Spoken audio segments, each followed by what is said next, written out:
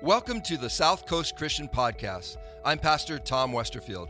On behalf of myself and our entire staff, we want to thank you for listening, and we hope this message uplifts and encourages you this week. We've been in a series called The Long Game, and we've been focusing on different characters in the Bible who really practiced great faith in their life. And basically, we've been concentrating a lot on Old Testament characters found in Hebrews chapter 11. The author of Hebrews has shared some names that represent great faith. And if you read through Hebrews 11, you'll find names like Enoch and Noah and Abraham and Isaac and Jacob and Joseph and Moses and Rahab. Rahab was the prostitute that she had such great faith that she believed in a God that she didn't even know. She just all of a sudden had faith in the God of the Israelites. All the people who are famous for faith, we find them here in Hebrews chapter 11. However, the person we are going to examine today, that I want to really look at today, is a man that is listed in Hebrews 11, but his name goes mostly unnoticed. And let me read that to you today. We're going to start at verse 32 of Hebrews chapter 11. And before we start that, I want to just encourage you. The scripture that we're going to be studying today is out of Judges chapter 4. So get your Bibles out, go find your Bible or get it on your iPad or your iPhone and turn to Judges 4. Stay there for our service today because that's our main reading passage. But right now, Hebrews chapter 11, starting in verse 32. How much more do I need to say?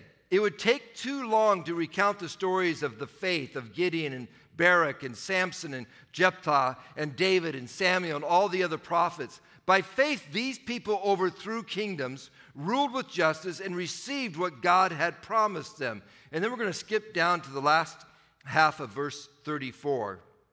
Their weakness was turned into strength. They became strong in battle and put whole armies into flight.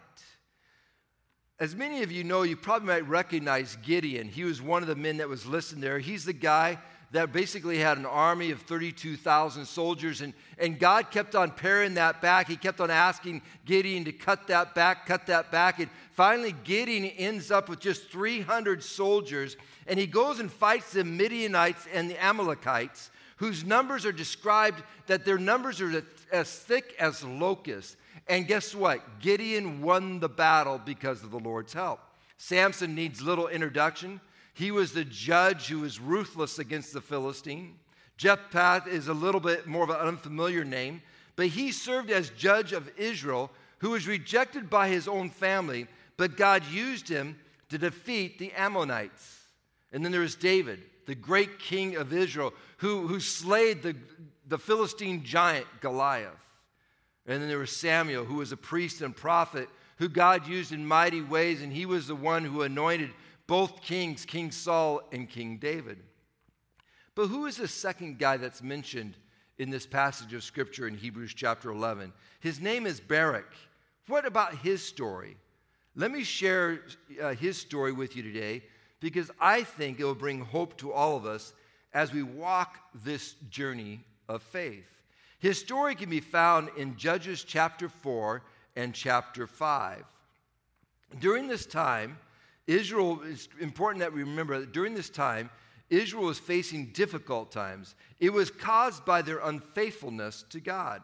This pattern of unfaithfulness is repeated over and over throughout the Old Testament. Yet we must not forget that there is another pattern that is repeated throughout the Old Testament as well, and that is God's faithfulness, the faithfulness of God. Let's discover Barak's story by starting in Judges chapter 4, verse 1.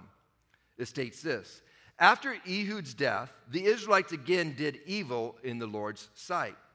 Ehud was a judge of Israel, and it appears that he was a good judge because during his time it seems like Israel was at peace and they were not at war, and the Israelites remained faithful unto God.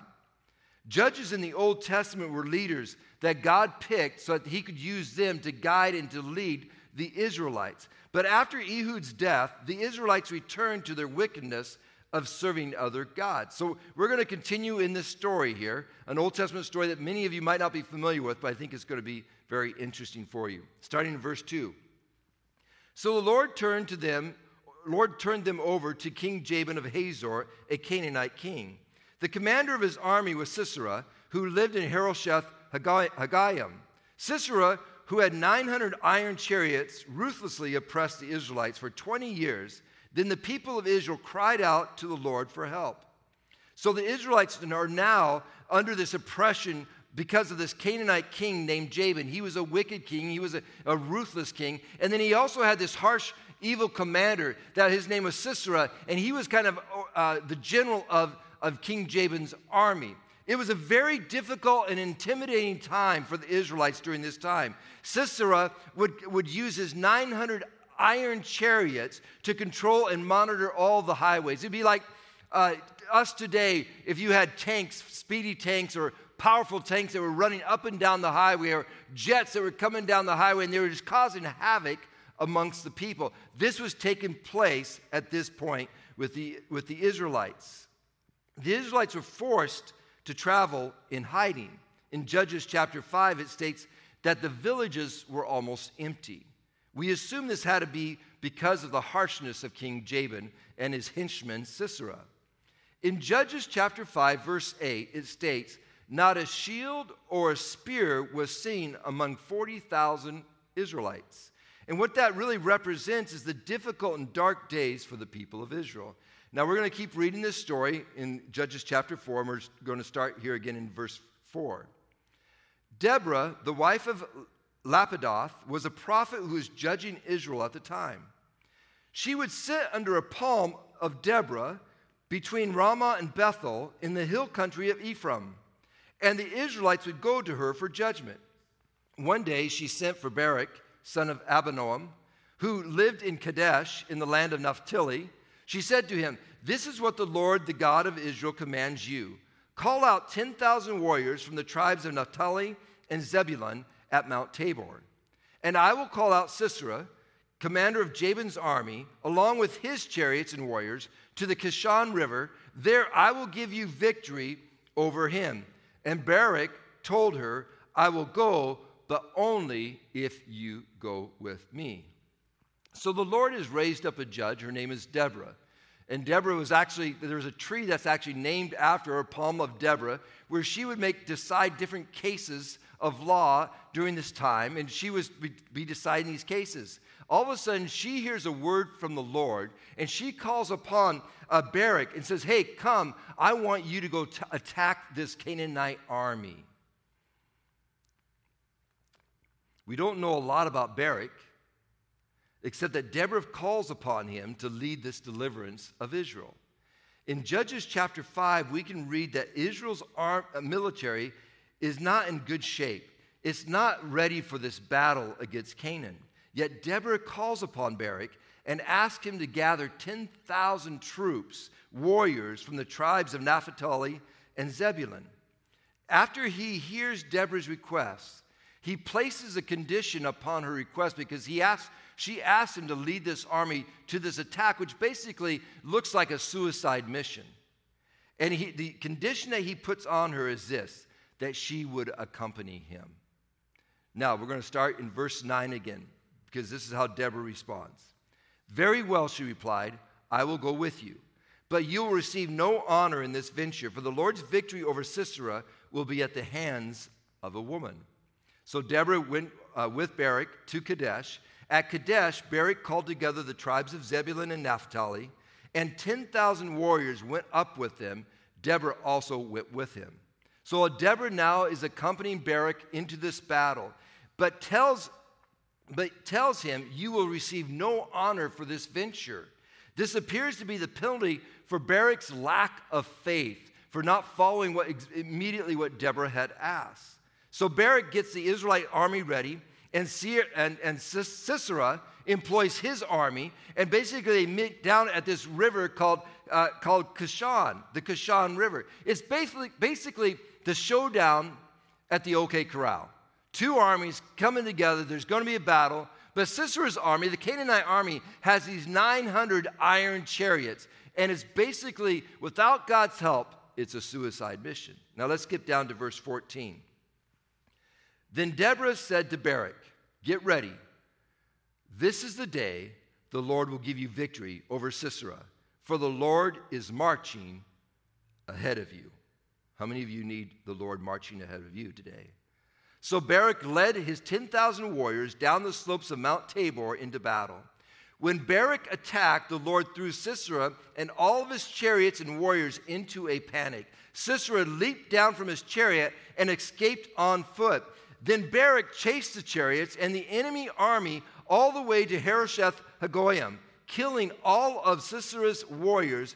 Not a single one was left alive. Let's take just a moment and pray. Lord God, I thank you for this word. I pray, God, today that we'll take this story that's found in the Old Testament and it will become alive to us. And that, Lord God, it will actually strengthen our faith. For this series called Long Game, Lord God, which is this journey of faith, which represents our life. I pray, God, we will take the truth out of this and apply it to our lives today. In Jesus' wonderful name. And everybody said, amen. So Barak and the Israelite army win the battle. Not a single person from Sisera's army survived. And as you read chapter 5, you find out the reason the Lord sent the battle to the Kishon River was because a storm breaks forth. And a mighty storm comes in, and we don't really understand all the details, but something took place.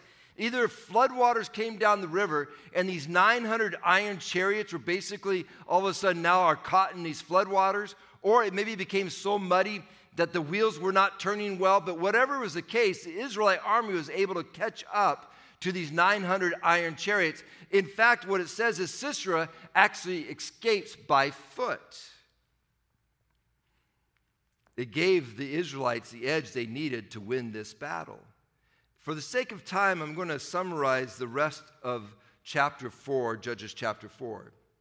Sisera, King Jabin's general, remember it's King Jabin, that's kind of the evil one, and Sisera is his general, was able to escape from the battle and ran into a home of a woman whose name was Jael, who was married to Heber the Kenite. And I know these are a lot of weird names, but I'm going to explain it to you right now. You see, King Jabin was on friendly terms with the Heber family.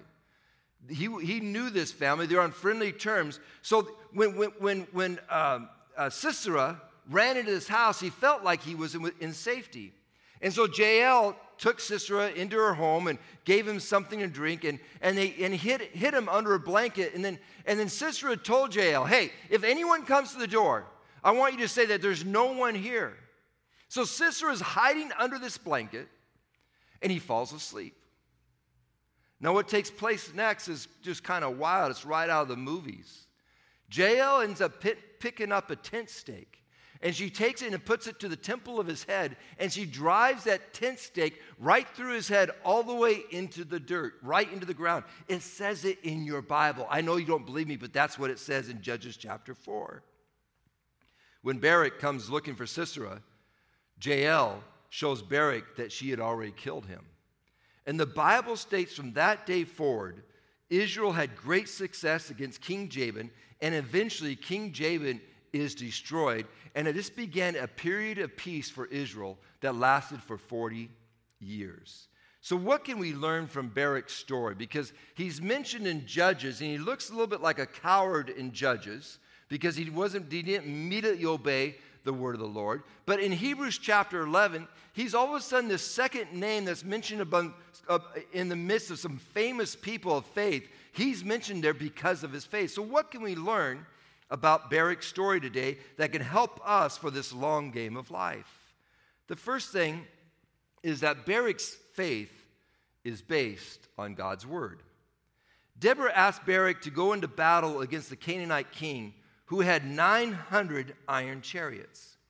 This would have appeared to Barak, like I said before, this would have appeared like a suicide mission to him, an overwhelming task. Barak's response to Deborah's request seemed to be kind of cowardly. He says, no, I'm going to refuse to go unless you go with me. Deborah, unless you join me on this journey, I'm not going to go. Yet at the same time, it appears that Barak had confidence if Deborah would go with him, he would go. Why? Why would he do that? It doesn't make a lot of sense when you just read through it.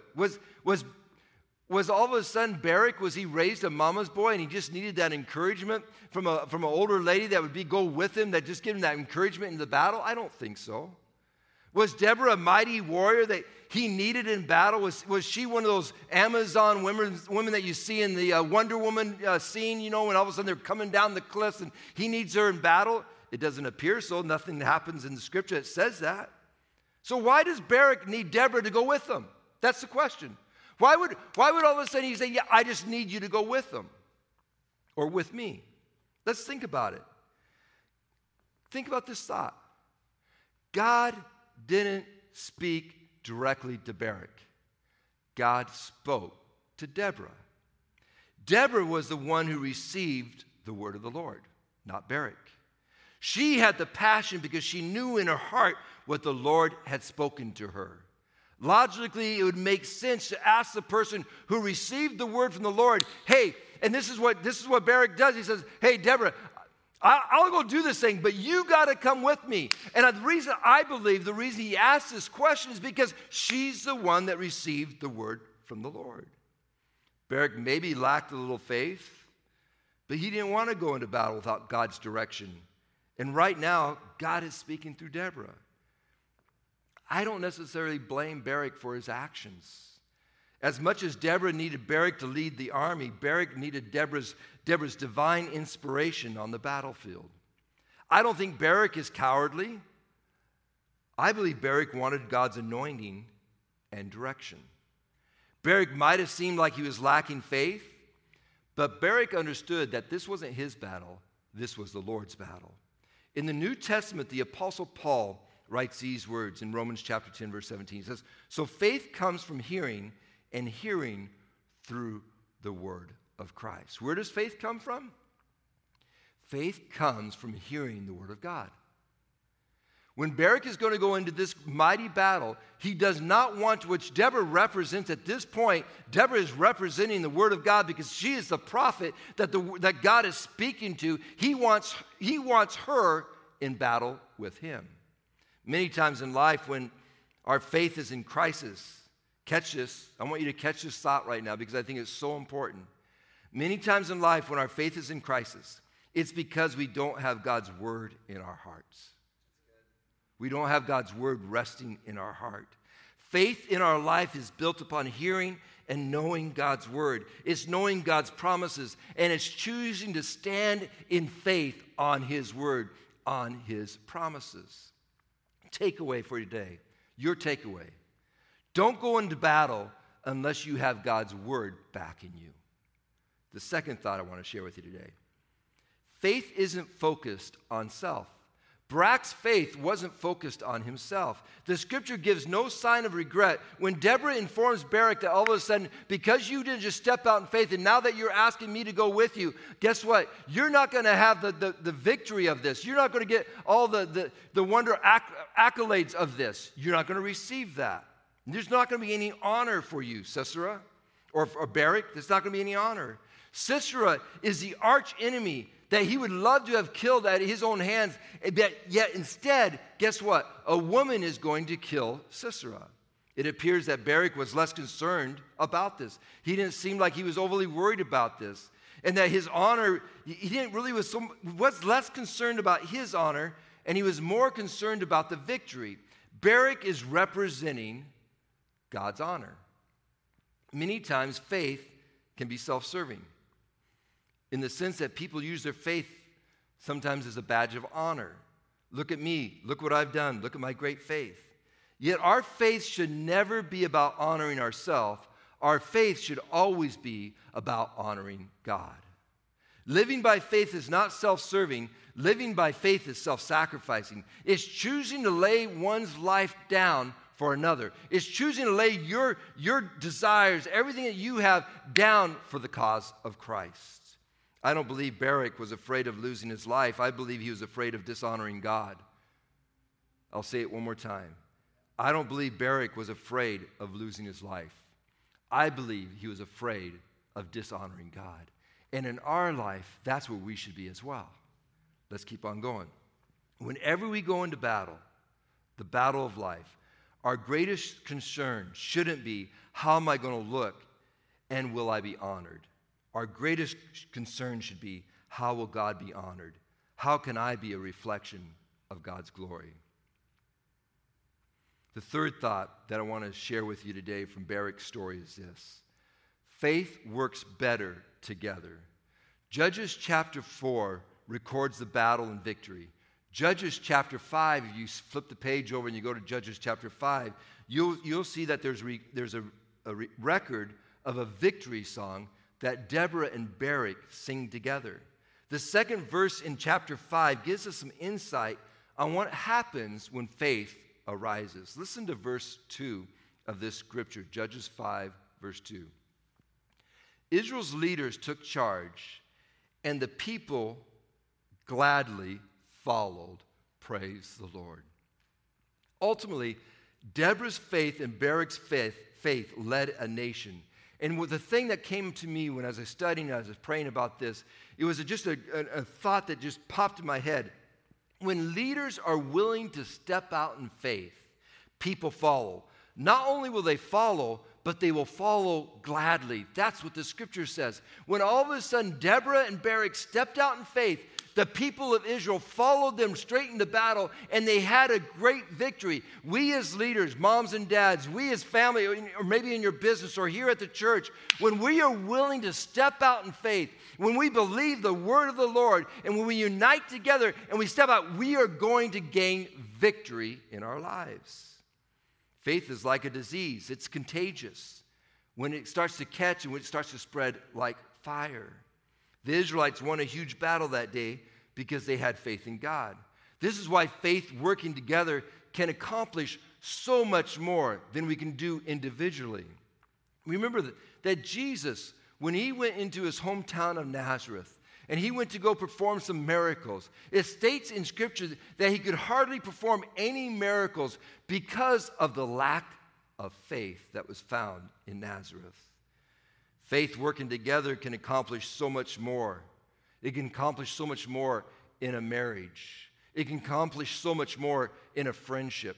Faith working together can accomplish so much more in your family, or in the church, or in your business, or in the city, or in our nation. When we have faith together, working together as believers in Christ, we can accomplish so much more. Do you know our Pledge of Allegiance states, one nation under God? This statement was first made by Abraham Lincoln in his famous Gettysburg Address at a critical time of the Civil War. After many lives were lost at the Battle of Gettysburg, Lincoln's hope was that it was not all in vain. His Gettysburg Address included this line, listen closely, that this nation under God shall have a new birth of freedom. Abraham Lincoln's faith was in God, that God would reunite a nation. It is stated that during the Civil War, Lincoln overheard someone's remark that he hoped the Lord was on the Union side. He hoped the Lord was on the Union side, and Lincoln responded with a sharp rebuke to this person. This is the words. He says, I am not at all concerned about that, for I know that the Lord is always on the side of the right. But it is my constant anxiety and prayer that I and this nation should be on the Lord's side. This should be our desire. This should be our hope, that together our faith in God will bring us great victory, that we are united together in faith for a purpose, for a common purpose. The fourth insight that we see from Barak's story is this: faith in God's word will bring you peace. Looking for peace? Guess what? Get into God's word. The Song of Deborah that's found in Judges chapter 5 ends with these words. It says, then there was peace in the land for 40 years. This is a great reminder that peace is found through our faith in God. You will never find peace in fear. I'm going to say it again because some of you need to grab a hold of this. If you want to find peace, peace is going to be found when your faith in God, when you put your faith in God, peace will never be found in fear. It's just not going to happen. Isaiah states these words in Isaiah chapter 26, verse 3. He says, you keep him in perfect peace whose mind is stayed on you because he trusts in you. Deborah and Barak brought peace to a nation that was being torn apart by an evil king named Jabin. It all began with their willingness to step out in faith and believe in the word of the Lord. Another encouraging thought that I want to share with you today is this. In Barak's story, found in Judges chapter 4, and that's what we've been reading, that's been our text that we've been reading, it appears that he is weak because he asked Deborah to accompany him into battle. It appears if you just read Judges chapter 4, it seems like there's a time of weakness in Barak's life. But in Hebrews chapter 11, when Barak's name is mentioned, it goes through all those names and it lists Barak's a second name in that list of names. And then right after that, in verse 34, it states this. Listen to these words because I think it will be an encouragement to you. Their weakness was turned to strength.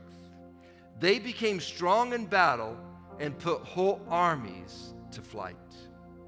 This is a great reminder for all of us. When our trust is in God, God can turn your weakness into strength. God's grace is sufficient for you, and His power works best in weakness. Being weak enough to say, hey, Deborah, I need you to accompany me into this battle because the Lord is speaking through you. It's being weak enough when you don't know what to do, be able to just bow down, get on your knees and say, Lord, I need your help today. I need you to walk with me today as I go into the office because, man, it's been difficult this week at the office. I need you to walk with me, Lord, as I talk to my wife or my family, Lord. I need to share some things with them, and it's going to be difficult, and I need your Spirit with me. I need the word of the Lord with me to lead me, to guide me, because I want to see victory in my life. See, Barak didn't go into battle without having the word of God with him. And I encourage you today, you don't want to go in the battle alone. You need to go in battle with God with you. Today you may feel like the troubles of life are tearing you apart, but remember God's words when He states this in Psalms 34. The Lord hears His people when they call to Him for help. He rescues them from all of their troubles. That is a promise that you can stand on today. You can have the same kind of faith that Barak has. When the troubles and the turmoils of life starts coming against you, you can rise up in faith and to believe the promises of the Word of God. Today I encourage you, have faith, and God will see you through. It's the long game of life. Get on the journey. Get on the journey of faith. Join us right now as we continue to worship the Lord today. We're going to worship with all that we have. Lord, I thank you for this day. I thank you for this message. I pray right now in Jesus' name, God, that message that's spoken, Lord God, will, Lord God, all of a sudden start penetrating our hearts and our minds. And faith, Lord God, in you, faith will arise. Thanks for listening to the South Coast Christian Podcast. We appreciate those who give on a regular basis to South Coast, because through your giving, we are able to provide these resources. For more information about South Coast, including service times and ways to give, please visit southcoastchristian.com. And if you haven't already, please subscribe to this podcast. Thanks again, and may this week be filled with new opportunities where you can receive and share God's love.